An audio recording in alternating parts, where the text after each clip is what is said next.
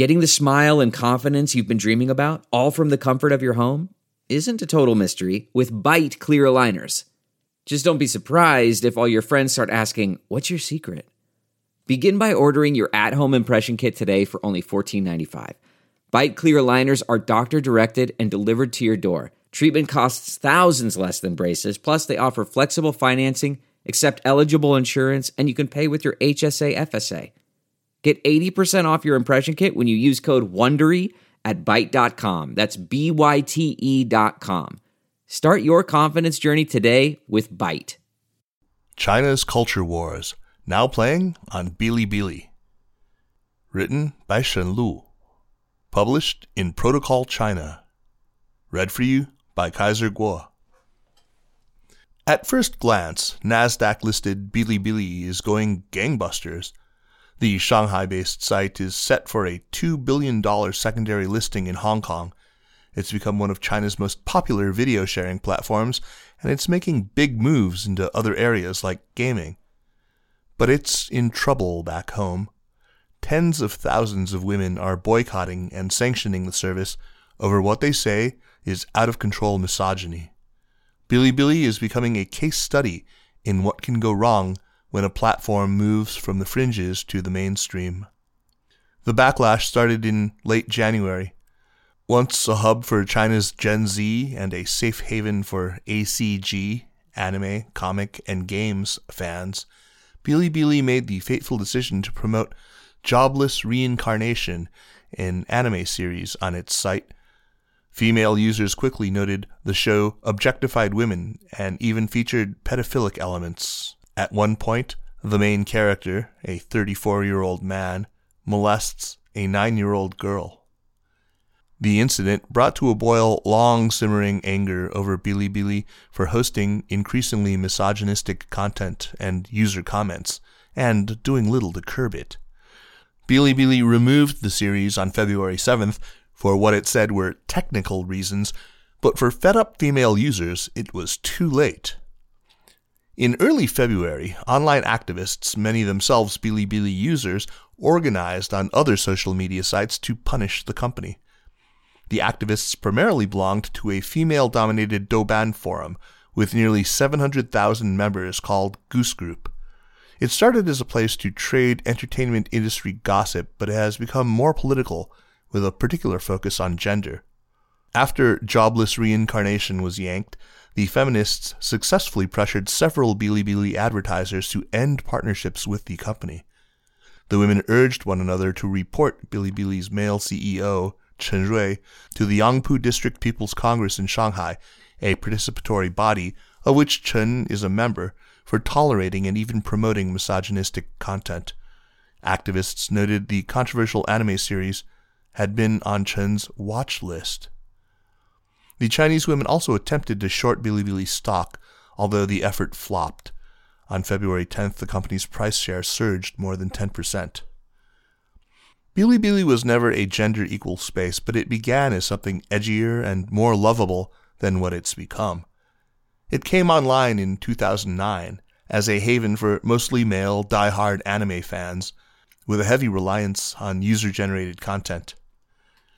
Grace Gu, a PhD student at the University of Illinois Urbana-Champaign, who researches Chinese social media, told Protocol that different subcultures whose voices are normally marginalized on mainstream platforms widely embraced Bilibili.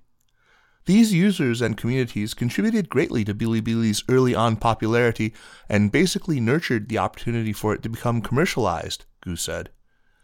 Things started to change in 2014 when Chen, now 43, became CEO with ambitions to turn Bilibili into a popular video-sharing platform, a kind of YouTube for China.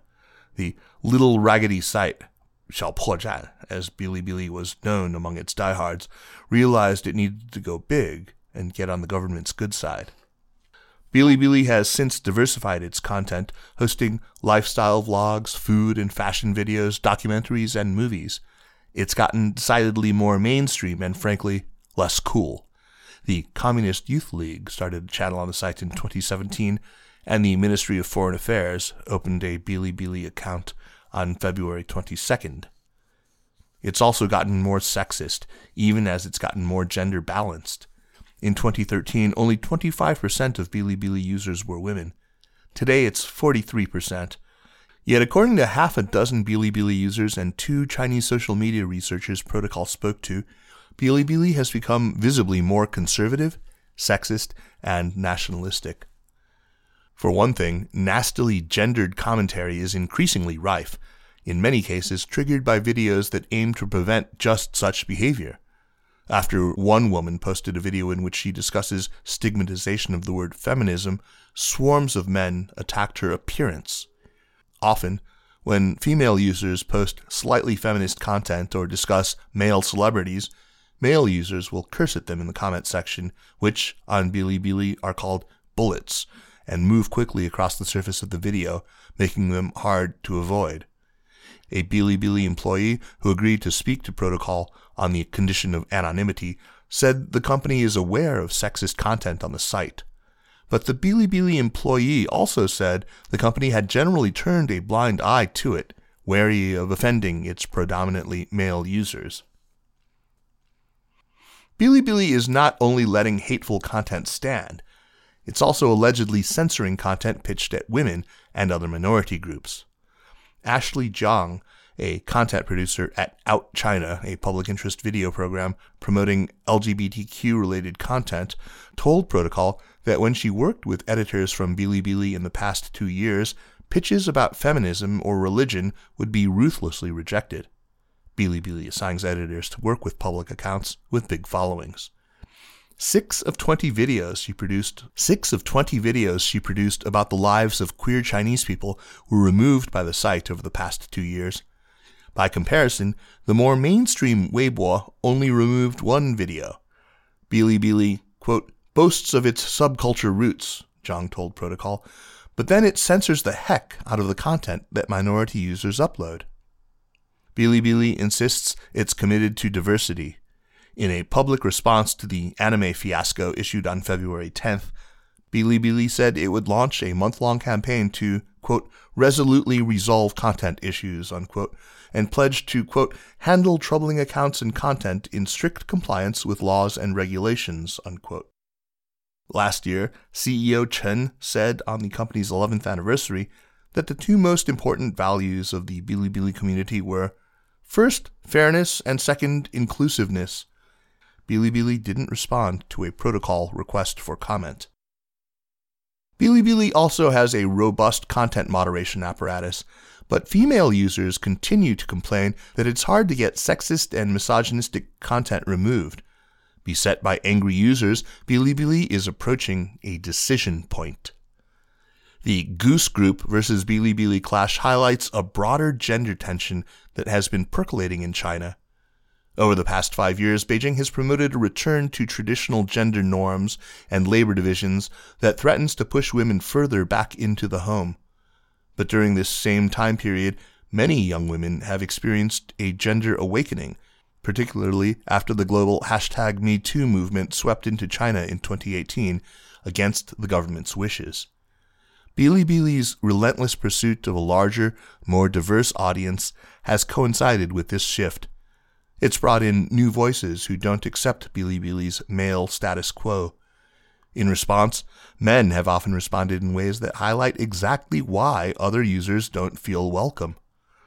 The tension between Bilibili's minority users and its existing subculture users has risen to a point where it likely will put pressure on the company's business, Simon Law, a PhD candidate in political philosophy at Indiana University Bloomington, who researches social media activism, told Protocol. Even in China, no tech company can afford to wear the label of misogyny. The audience is split, he said.